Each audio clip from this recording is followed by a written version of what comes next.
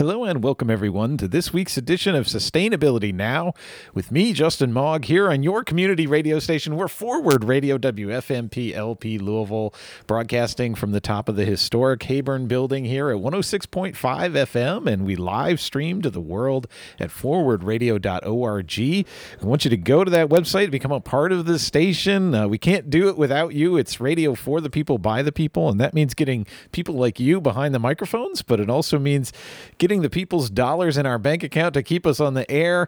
It's an amazing community treasure that only costs $20 a day to sustain. So maybe you could become a sponsor for the entire day for just $20 at forwardradio.org. Well, what we do here on Sustainability Now each week is get folks behind the microphones and in the virtual studio in this case, who are thinking about and doing the work of creating a more sustainable future where we not only think about an environment that's clean and functioning ecosystems, right? And one that works for people, but also one where the economy works. and I'm really excited to focus on that last piece today with my guest, U of L economist Tom Lambert is in the virtual studio. Welcome, Tom. Pleasure to be here. It's great to have you here. The reason we're bringing Tom on now is kind of as a little preview for a public talk he's going to give virtually as well, coming up on next Monday, the 14th of September at 7 p.m. And this is sponsored by your local chapter of the Citizens Climate Lobby, and we'll talk a little bit more about who they are. And the talk is on incentivizing sustainability through carbon fees. And you can register for it and get more information at on Eventbrite at incentivizingsustainability.eventbrite.com. Professor Lambert's in the economics department at U of L's College of Business, and he's recently been assigned to their equine industry program as an applied economist. But before U of L, he taught for Northern Kentucky University's Masters of Public Administration program and the economics department at IUS. He's got a master's in economics from UK and a PhD in urban and public affairs from our own U of L. And he concentrated in urban economics and economic development. We'll talk more about CCL a little bit further down in the conversation, but I just want to get things started with you, Tom. And this first question, I just have to ask, and I don't even want you to take it personally at all because some of my best friends are economists. My advisor for my master's degree was an economist. Actually, one of my favorite classes in college was Intro to Political Economy. But for the sake of my listeners who are thinking about like Reaganomics and the 2008 financial collapse and just the incredible wealth inequalities, why should we trust economists, Tom? Well, that's a very good question. I'm not sure that there's an easy answer because there's the old joke that Harry Truman always wanted to meet a one-armed economist. And when asked why, he said, well, because they're always saying on the one hand, there's this, but on the other hand, there's that. And he felt like he never could get a straight answer. That's a good one. And this is particularly true in macroeconomics where we have such diverse views. Now, microeconomics, there's more unanimity, more consensus. I don't want to mislead people and have you think it's 100%. Labor economics, there's some disagreement on different things, particularly the minimum wage, et cetera.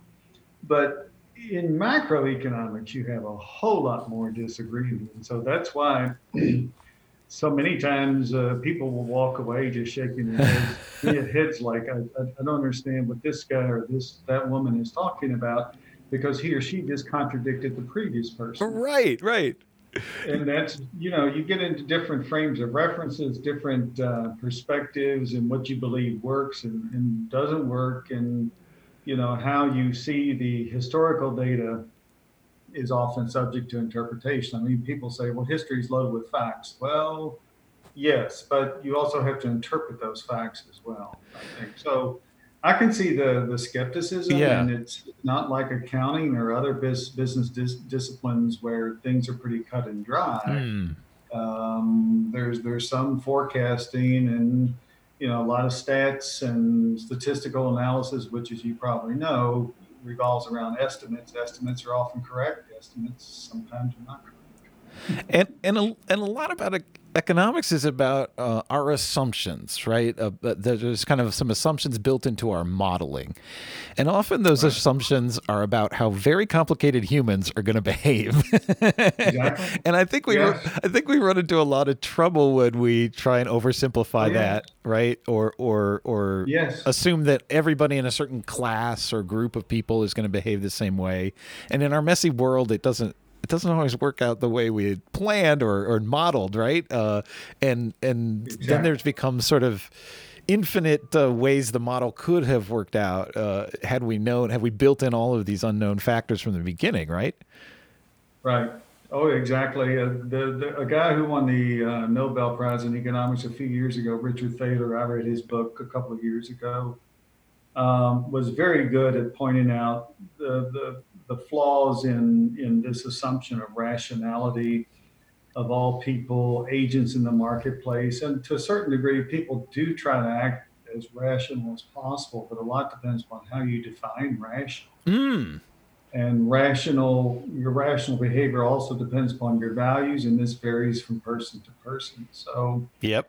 you know, that the whole concept of rationality, how you define scarcity, and how people deal with it varies from individual to individual. Although we do make this assumption that in general, people try to be rational, they try to deal with scarcity and limitations. But some people face more scarcity than others. Yes. So, Yes, exactly. And that could be I can see how we can run into problems there too. Like, economists tend to be, pretty well educated of the higher classes in general, the academics. And we know that group tends to be a lot of people who look like you and me, white guys, right? And maybe what we think is rational behavior, it completely doesn't work when it's applied to people in much different circumstances than we find ourselves, right? And so that's sure. how any academic in any discipline runs into trouble, I think, is like applying what they know from their lived experience inaccurately to, all these other communities with very different lived experiences. And I would agree with that. the reason I'm dwelling on this so much is what we're going to talk about for the rest of the day here is, predicting behaviors based on policy. And I don't know how we'd make good policy without that, right? So it is really important to the work of policy making. But I guess we got to be smarter about how we do it, right? Right, right. I mean, the whole purpose of course, of trying to modify behavior, like with cigarette taxes or taxes on gambling or anything else, is to try to modify behavior. But we still have people going out and buying a carton of cigarettes, regardless of how much the tax per pack is. Right. On average, it does work, but in every specific case, not 100%. You're right. Yeah. So what your talk on the 14th at 7 p.m. with the Citizens Climate Lobby is going to be about is about the potential economic impacts and behavior changes that would result from a bill that the CCL has been lobbying for a long time, HR 763, called the Energy Innovation and Carbon Mhm. Dividend Act. It's a bipartisan bill that's been from the beginning, like the only way we're going to get this through is if it's bipartisan, and it's revenue neutral. And it's a climate solution that has been proposed by CCL. Many predict that if it becomes law, carbon emissions in the U.S. could be reduced by like 40% in a dozen years, and the economy, meanwhile, could be improved through market stimulation. So, talk to us a little bit about how this issue might play out. What this bill would do in real terms on the ground. Well, as I understand it, if they just simply raised the taxes and then gave each person a reimbursement, I mean, raise taxes on the utilities, raise gasoline taxes at the level of the producer and distributor. If they just simply gave everyone the same amount back that they were spending in lieu of having to pay more, that would not have an impact because it would be a wash, basically. There really wouldn't be an incentive. My understanding when I read the bill is that there would be a flat amount refunded to people. And so, therefore, it's based upon the notion that lower and middle income families use less electricity and natural gas. I don't know. It didn't say anything about gasoline consumption. I think it would be the same as high income, but it's based upon the assumption that those people typically have smaller homes, Hmm. maybe just, well, almost always one home rather than two or three. Don't have a vacation home or anything like that. And it would be based upon, smaller businesses have smaller square footage, would have less in utilities than larger corporations, which may have multiple locations, et cetera. So that larger, households of higher income, which also would be bigger energy consumers, would get less back, basically. And lower middle income families would get more back. Hmm. So they don't bear the brunt of of the higher energy cost that the Congress or whomever would levy upon the producers, the utility companies. And since utility companies are monopolists, they're going to be able to pass on all of their increased costs, all of the taxes onto the consumer. Of course, they would, and then knowing that everyone's going to get a refund, they would be less likely to try to offer some types of incentives to keep people with them, because they're probably thinking, well, they're going to get all their money back and then some as well. Although the purpose, as I understand this legislation, is to get people to switch, Mm-hmm. to make the move, give them the money to make the move toward more renewable energy, which you would hope would happen. And if they see energy prices continuing to go up and maybe no refund in the future or no rebate on their energy costs, then they would have the incentive to invest in solar or wind power or what have you, or conserve more within their households. There's still a lot of homes out there that don't have insulation in their Yeah. roofs, or throughout much of the house. We still, I mean, it's going to be fewer and fewer every year, but even conservation would help. But my understanding, again, would be that lower middle income families would come out ahead. They should have the incentive to invest in renewable energy. The tax would therefore be revenue neutral. The federal government really isn't supposed to keep any of it, although it's still not explained to me how they're going to cover the administrative cost of actually going out and collecting the tax and then redistributing, unless there are already mechanisms or an administration or some type of bureaucracy, what have you, that's already there that can handle that easily with almost zero cost. Usually that's not the case. For every tax, there's some type of overhead or Yeah. Sure. administrative costs. You have to have the collectors. You have to have a system for sending out the reimbursements. I think politically, if Congress would pass something like that, the majority of the people would be in favor of it. Now, I'm not a political scientist, but I do know that higher income folks do usually vote in higher numbers. They lobby more. They usually, have the access to, I don't know, political action committees, et cetera. So whether it would break down in that regard, I'm not sure. Hmm. Um, However, I do like the idea. It's similar to other proposals that have been proposed before in the past, where in lieu of paying higher gasoline taxes or higher kilowatt per hour tax on your electricity bill, and that would be about 4 cents a kilowatt hour. If Hmm. you wanted to take into consideration carbon emissions, pollution, et cetera, for electricity, for coal powered electricity, 2 cents per BTU or what have you, from what I've read. And these are conservative estimates to take care of all the externalities for natural gas. It's lower, but still not zero. I've read proposals where people who feel that that's unfair, if they're within a certain income level, they can apply on their taxes for a refund of that of those fees, and then within another level. So this is kind of similar I see. in that you're trying to gain some political or popular support.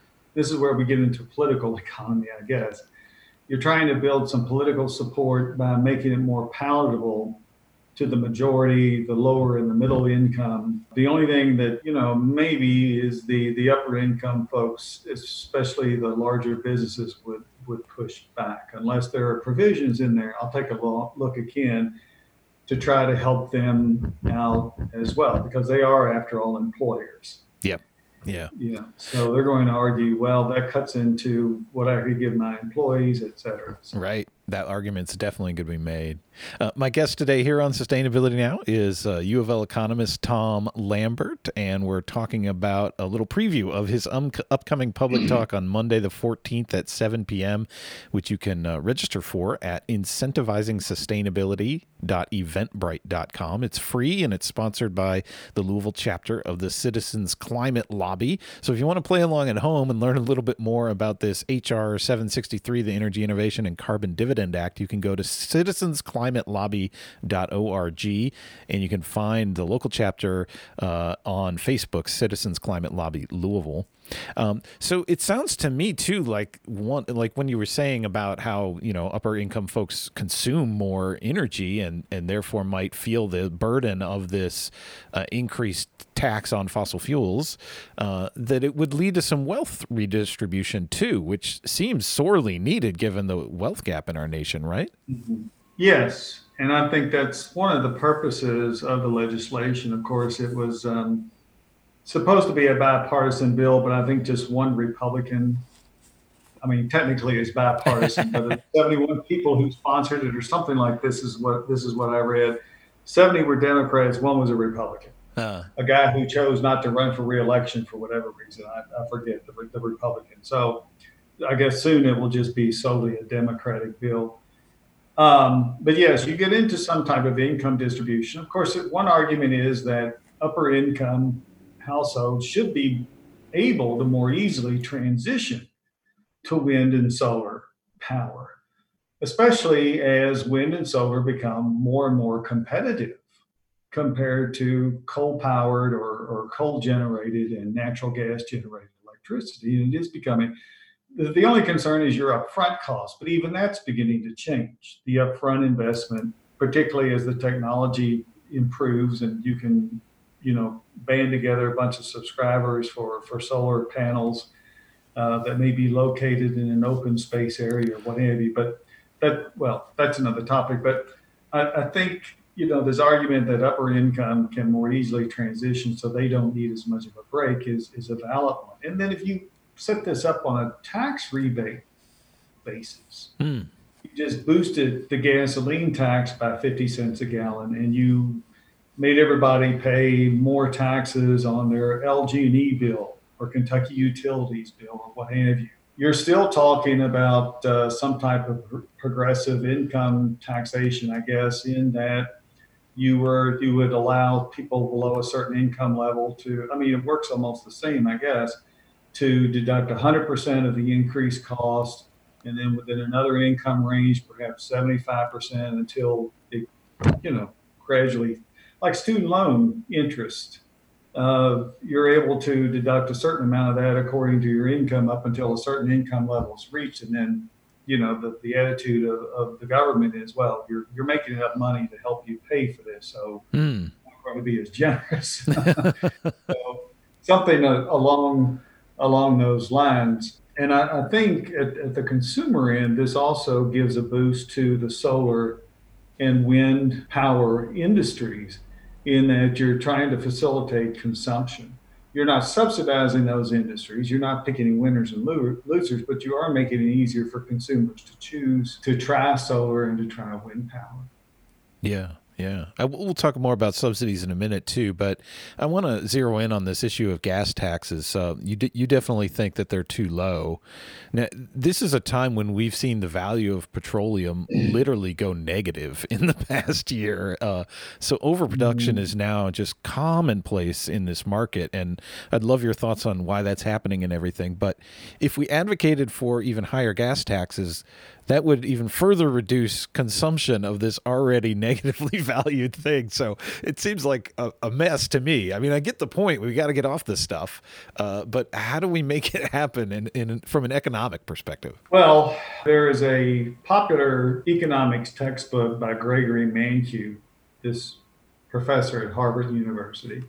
Guy's a little controversial. He was an economic advisor to George Bush, but he's also advised Democrats as well. He cited in one edition of his textbook a 2006 2007 study that said in order to capture all of the negative side effects, which are not included in the actual production and distribution cost and profit markup of a gallon of gasoline, if you wanted to get rid of or minimize traffic fatalities, fender benders, adequately pay for roads, bridges, et cetera, traffic lights, police, law enforcement that manages traffic. Yeah.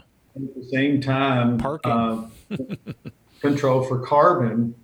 Gasoline taxes would have to be at least $2 a gallon. Wow. And this was a 2006, something like that, 2007 study. It's probably gone up. So if you just focus on carbon, I mean, the study, I have to go back and look at it. Let's just say it's 50 cents a gallon. As you just said, Justin, gasoline prices have gone down. Part of that pandemic economic decline, plus Russia and Saudi Arabia getting into a price war. OPEC as a cartel not functioning very well now. These guys are fighting among each other to a certain degree. There's always an incentive for one country to cheat and produce more and try to make more money. But actually, now would be a good time, although a lot of consumers wouldn't like it. But you would want to try to have a higher gasoline tax at a time when gasoline taxes are low. And you could also use a portion of that to subsidize mass transit. Most states don't use their gasoline tax for mass transit at all. I know Kentucky doesn't. So TARC doesn't get anything from Frankfurt. I think it's almost all local and federal, and of course what they collect in fees. So there will be an opportunity to expand mass transit, which, if surveys are correct, Gen X and Gen Y are telling us, the millennial generation, they're all telling us that they would prefer mass transit. Denser neighborhoods, automobile usage has declined since 2008, particularly among the millennials. So maybe this will be an opportune time. And economists of all stripes, conservative, liberal, have said for decades the gasoline tax is way too low. Wow. Ridiculous. But the political will has never been there to raise it.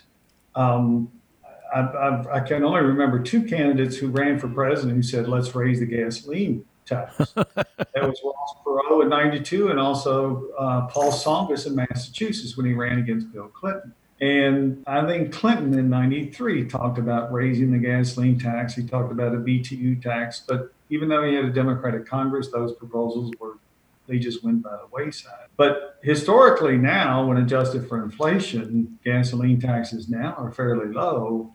And I think the political, it may be easier to do that now than in the past. Surely you could... Maybe not 50 cents a gallon, but to a certain amount. And surely you could sell it to the public by saying, look, everyone knows the roads are in bad shape, bridges are falling down. We need to invest in this public infrastructure, and maybe you talk about transit a little less or something. but certainly there would be public motivation to support the idea of investing in our roadways. Well, a few years ago, I think the American Society for Civil Engineers gave most of the infrastructure here in the United States. Some states did better, other states did worse, but I think the overall grade was like a C minus. And they sounded the alarm bells that said, look, we've got some bridges which are in really bad shape, need to be rehabilitated, or we're talking about people who are going to get hurt in a few more years. So I think politically it should be tried while gasoline prices in general are low to try to boost gasoline tax. Right. It'd be easier to swallow if it was just another 50 cents on an already low price. Yeah. That makes a lot of sense. Well, we've circled around this issue that I want to dive into a little bit more, that I'm familiar with, having taken these economics classes. But what is an externality? How would you describe that to the public? And why is it so important? An externality, that's a good question. An externality is basically a side effect from the consumption of a product or a service that neither the buyer or the seller um, have to pay or somehow endure. Hmm. So that if I'm a cigarette smoker, I buy Philip Morris or Marlboro or what have you, buy those from the retailer. Then I go into closed quarters and I start smoking around people who aren't smokers, or, well, I guess it doesn't make any difference. And I somehow, it bothers their nose, it aggravates their allergies. I have pushed my consumption of cigarettes onto other people who were not part of my transaction with the retailer from whom I bought the cigarettes, or Philip Morris, or Jay Reynolds, or whomever. Yet these people have to bear the consequences of my transaction with that retailer, and, two steps removed with the manufacturer of the cigarette. And with gasoline, the automobile puts out these emissions, which can give people breathing problems, respiratory problems, and yet they had nothing to do with me buying the gasoline from Thornton's or the type of automobile I use. They're external to the transaction. There's sort of no price on them anywhere in the system. Yes. And you could argue, now that you bring that up, that's a good point, that the price is lower than what it would be, or actually should be, given that external effect. That external effect is not incorporated into the price. So someone else is suffering because of my consumption of a particular good. And the reason why I'm consuming so much of that good is because the price does not reflect that. Mm-hmm. Mm-hmm. So if you make gasoline taxes higher, you're going to hopefully make people conserve more, they'll drive less, which would help those who are adversely impacted from the consumption of gasoline in general, purchasing of gasoline and use of gasoline, oil-based products. Yeah. And in the emerging field of environmental economics, people are trying more and more to actually put some prices on these externalities, which before, the environment was just a free resource. We could pollute it as much as we want, and it didn't cost anybody anything, but it really did, right? Or we could consume these natural resources, were just gifts from the heavens or something like that, but it turns out they're limited. And so maybe that shouldn't be just a free for all, right? And so if we try and integrate all these things that are free because they're from nature into our economic models and systems by putting a price of some kind on it, it may make the system, the economic system, function more rationally, right? Exactly. You're internalizing. Yeah, internalizing. Trying to internalize these external costs. Yeah. And a lot of trying to determine these costs gets at something, a course that I've taught off and on over time, and a tool, benefit cost analysis, which is also used quite a bit in natural resources economics. You try to look at, as you're doing mining or logging or what have you, what are the external costs as well as the direct cost of harvesting trees or taking coal out of the ground. And benefit cost analysis tries to recognize all the cost of doing so, and you try to internalize these external costs. And believe it or not, it was Ronald Reagan in his administration in the 1980s that mandated some type of benefit cost analysis of environmental regulations, et cetera. And the federal government has tried off and on over the decades to continue to do that, sometimes not so vigilantly, but that's one way you try to assess these externalities, some type of benefit cost analysis. Our guest today here on Sustainability Now with me, Justin Mogg, is U of L's applied economist, Tom Lambert. He's going to be giving a public talk on Zoom. It'll be digital this coming week from today, basically on Monday, September 14th at 7 p.m. You can register free for the talk at incentivizingsustainability.eventbrite.com. And this is put on by the Citizens Climate Lobby, your local Louisville chapter. You can find them on Facebook, and you can find find the national organization at citizensclimatelobby.org. What we're trying to do is sort of unpack some of the behavioral and microeconomic impacts of this bill, HR 763, the Energy Innovation and Carbon Dividend Act, which would put a tax on fossil fuel extraction, as I understand it, and then redistribute all those funds to every American household. And so it would sort of help redistribute wealth as well as putting a price on carbon, which is gets us towards internalizing all these externalities associated with carbon emissions. I want to spend at least some of the time here at the end, though, talking about not just individual consumers and going to the gas pump and things like that. But when we think about where we get most of our power from as households or businesses or even the University of Louisville, right? It's from monopolistic utilities like LG&E. So talk to us about the way that these utilities work and how it can be that LG&E's charges do not cover all the costs of generating electricity or getting that natural gas to us. That's a good point, a good question. And LG&E or Kentucky Utilities, you can only create and generate enough power cheaply and efficiently by being large and having a certain geographic market area, et cetera. If you, as you probably know, if you try to split it in half, costs would go up. It's much cheaper given electricity generation for them to cover a large area and to do it alone. And of course, that's why we have regulation of these utilities to try to keep them from charging whatever they want. They have to go before the Public Service Commission. Because they are a monopolist, as you point out, we have no other alternatives unless you want to heat your own house by using a fireplace, which many people don't want to do because of the fire risk, fire hazards. I guess there are other ways, but we really don't have any viable alternatives. And there's another reason why LG&E does not have to internalize many costs is because they are a sole provider. They don't have any competition. There aren't many alternatives. I know some people may put solar panels on their house. Some people may, as I was just saying, try to heat their house during the wintertime by using a fireplace. Of course, then where you would get your lighting, I don't know. Yeah. That would be another issue right there. So, but they don't have to internalize many of these external costs because they are a sole provider. They are a monopolist. If they did have to internalize carbon emissions, things like that, the kilowatt hour charge would probably be about 4 or 5 cents more for electricity generation. And these are conservative estimates, about 2 cents per BTU, I should say, or however LG&E puts it. I think they use something called CCF. I forget. Yes, CCF is on my bill. Yeah.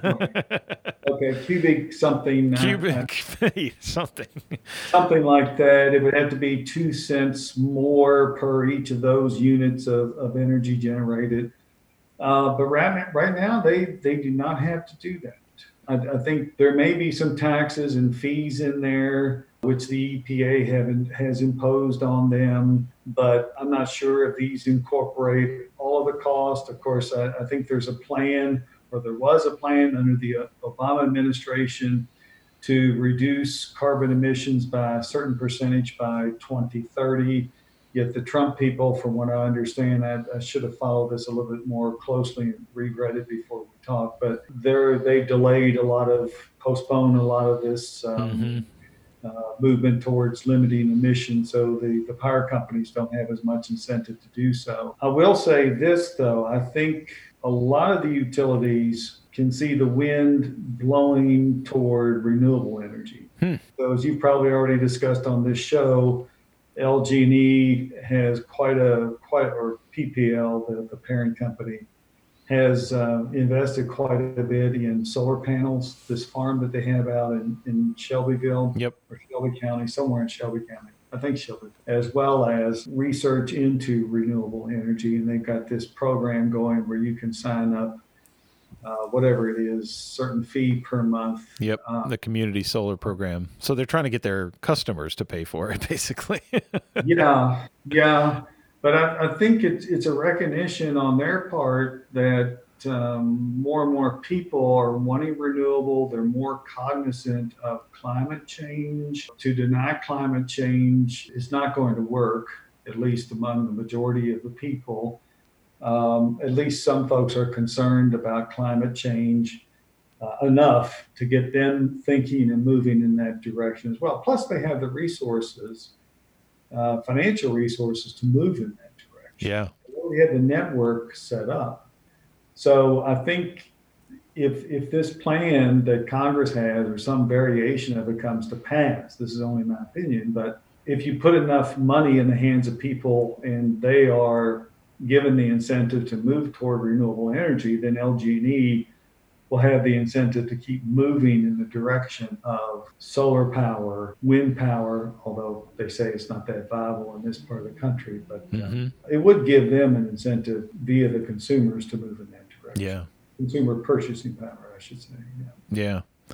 Well, let's talk a little bit at the end here about how we transition to more renewables and why is it so important that the government subsidize these sort of emerging technologies of wind and solar instead of just saying, well, let them compete on the free market? Well, I think, and then, some conservative economists, Adam Smith, made this argument that some nascent industries which are up and coming and which have a good viable future, sometimes they need help or encouragement from the government. Now, in the past, it's always been argued, well, we should have tariffs from imports from other countries to protect these nascent but growing industries.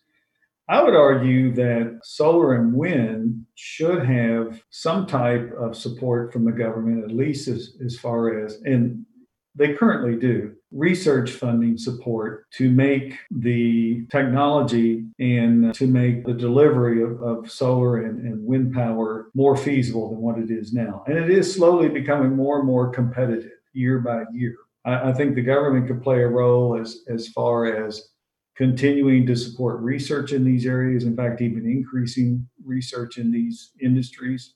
I think utility companies could be given incentives, subsidies, tax breaks, grants, or what have you, to expand their solar and wind generation and kind of move away from the coal-powered and the natural gas-powered energy. So the subsidies would matter as far as helping these industries make a transition. And I think they would also reflect the fact that there are these externalities out there, climate change, health problems, et cetera. Yeah. Well, I guess you're going to be focusing on this particular bill, but are there other things that you really think aren't getting enough advocacy around them right now, that the economic solutions to the climate crisis that ought to be getting more attention? Well, I think the job generation that is possible thanks to solar and wind power. I mean, everyone thinks that if you tax coal and natural gas more, that's going to be a job destroyer. Not necessarily. If you have wind and solar energy expand as a result of coal powered and natural gas powered energy contracting, I don't see where you end up having net job losses. And I think folks keep saying, well, if you tax automobiles more, not tax automobiles more, but if you tax gasoline more, you're harming the automobile industry. You could also have jobs created by providing more mass transit. Yeah, sure. Making more rail cars, making more buses. These are all, I don't see, like some other people, how we're guaranteeing job losses. I don't think that's going to happen. Yeah. And then you got to think about job quality too. I mean, yes. There's not much more unpleasant and dangerous than coal mining, right? Exactly.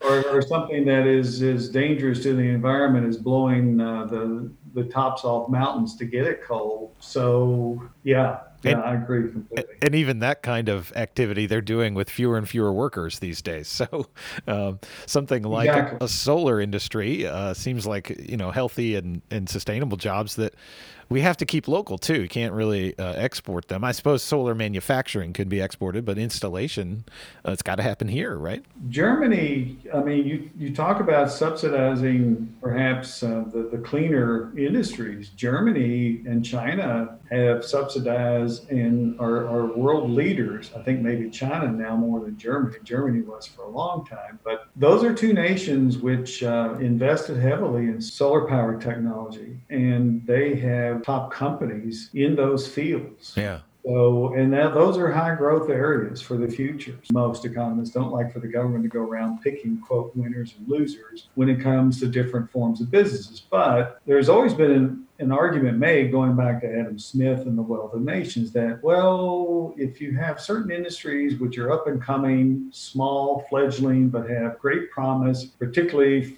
when it comes to the future economic viability of your nation, then they do deserve some type of government assistance of one form or another. Yeah, makes sense to me. I mean, we want to keep America a leader economically, right? Like we've got to get on top of these emerging industries that we know we're going to need to rely on. We're going to run out of fossil fuels, and climate change is going to make that even more urgent. So why not get ahead of the game? I hate to make this argument, but if they're not going to stop, then we have no choice but to do it as well. That's right. That's right. Well, Tom, this has been super helpful. I've learned a bunch, and I'm looking more forward than ever to your talk. So everyone, just a reminder, you can join this a week from now, Monday, September 14th at 7 p.m. You can register at incentivizingsustainability.eventbrite.com for U of L economist Tom Lambert's talk on incentivizing sustainability through carbon fees. Any last things to recommend the talk to encourage people to come on out on September 14th? Well, I hope we shed some additional light on this bill, and I hope we get some interest out there among those in the public. And who knows, after this election is over with this year, the bill could become front and center among many others next year, no matter who gets elected president or reelected, whatever the case may be, because I think Congress is expected to still be Democratic. So I'm sure this bill will come back and be discussed. That's right. So if you want your questions answered about it too, this isn't a call-in show, but next week you can join and get your questions answered directly with Tom Lambert. Thanks so much for taking the time today, Tom. It's been great having you. My pleasure. Thanks for having me. It's been very, very enjoyable. Thank you so much. Great. Wonderful. Stay tuned, folks. Coming up in just a minute, it's your community action calendar right here on Forward Radio.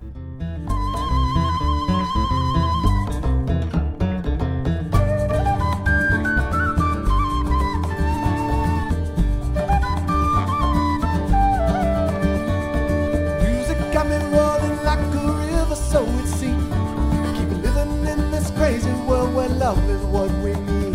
See, I climbed up on the mountain and I looked down to the sea. I took a breath for hope and a breath for peace and a breath for my friends and family. Ran through all the trials of life and I fell down chasing dreams. Kept the beating time with another rhyme, and this is what I sing.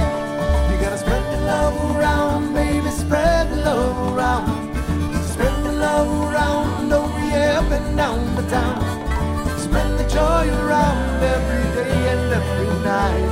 Spread that love around all your life. Hey, yeah.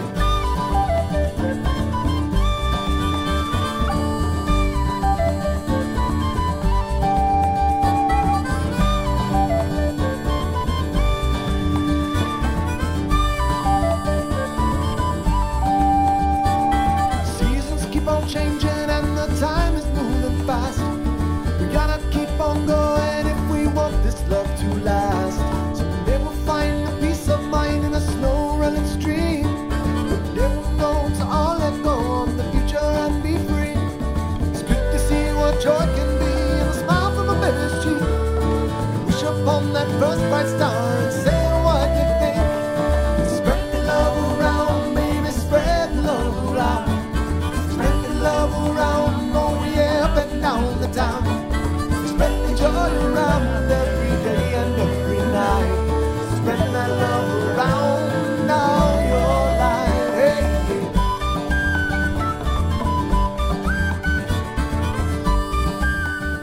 Hey, And we're back here on Sustainability Now with me, Justin Mogg, on your community radio station, Forward Radio 106.5 FM Louisville, and broadcasting to the world at forwardradio.org. Become a part of the station there and contribute to keep us on air. We don't have advertising because we've got great folks like you who chip in $20 every now and then to help keep us on the air another day. Well, let's take a look now at our community action calendar here. How do we make sustainability now? Well, we get active for it. We learn, we gather, we educate, and we take action for sustainability. So lots of opportunities to do that this week. So get your pencils sharpened and your calendars out, my friends. A lot happening this week. And it's hey, happy Labor Day, everybody. I hope you're thinking about workers and workers' rights and maybe tying what we just learned from Professor Lambert about economics into maybe cleaner, better jobs for everybody. How about that? Well, coming up this Tuesday, September 8th at 5 p.m., U of L is hosting a great panel called We Can't Wait, Student Empowerment Through Activism.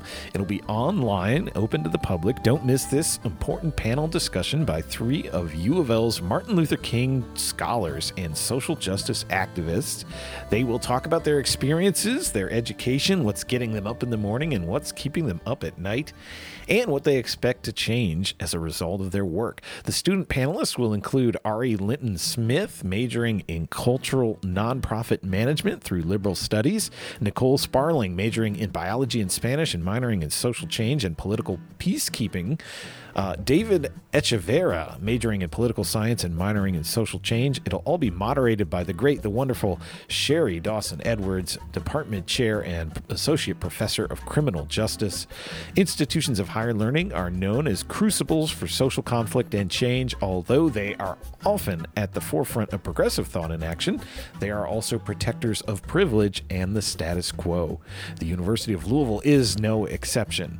Although educators often play a role in the fight for social change, historically it's the students who have created lasting change by forcing the hands of those in power. This year in Louisville has been like no other in recent history. The nation's and the world's eyes are on our city as thousands of people unite in peaceful protests like we saw. No Justice, No Derby. I was delighted to participate in that this past weekend against ongoing racial injustice and state-sanctioned violence. The recent killing of Breonna Taylor and other unarmed black people by police has led to rallying cries across the globe of say her name and no justice, no peace. These demands for change are being led by young people like Nicole, Ari, and David. So check this out. It's going to be a great panel for just an hour, Tuesday the 8th at 5 p.m. You can find the link to register at louisville.edu/sustainability under events. Also coming up right after that, you can go into another virtual event at Tuesday the 8th at 6 p.m. via Zoom. It's the next Olmsted Parks Steward Training Program, and it begins this week. Are you passionate about Louisville's Olmsted Parks and looking for a way to give back?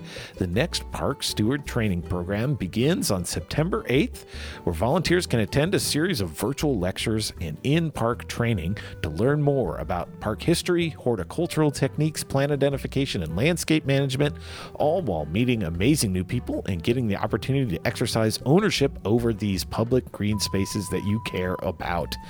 The one-time enrollment fee, a $50 donation to Olmsted Parks Conservancy, covers the cost to produce the lectures, training and materials, and scholarships are available for those interested. So the Fall 2020 Park Steward Training will be held on Zoom on Tuesday evenings, starting this week on the 8th from 6 to 7 p.m.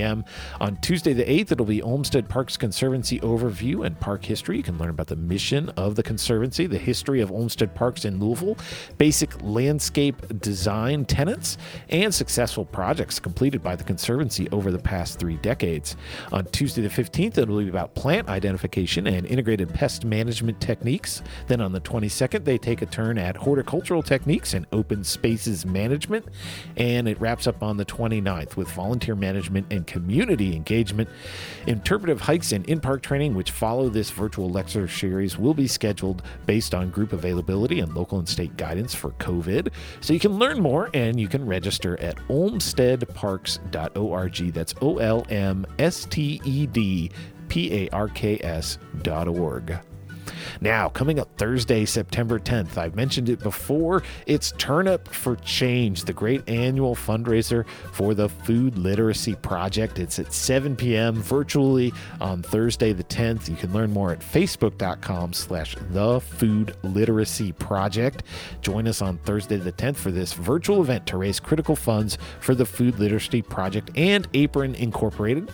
Let's gather for a live toast at 7 p.m. on facebook.com/thefoodliteracyproject for Turn Up for Change.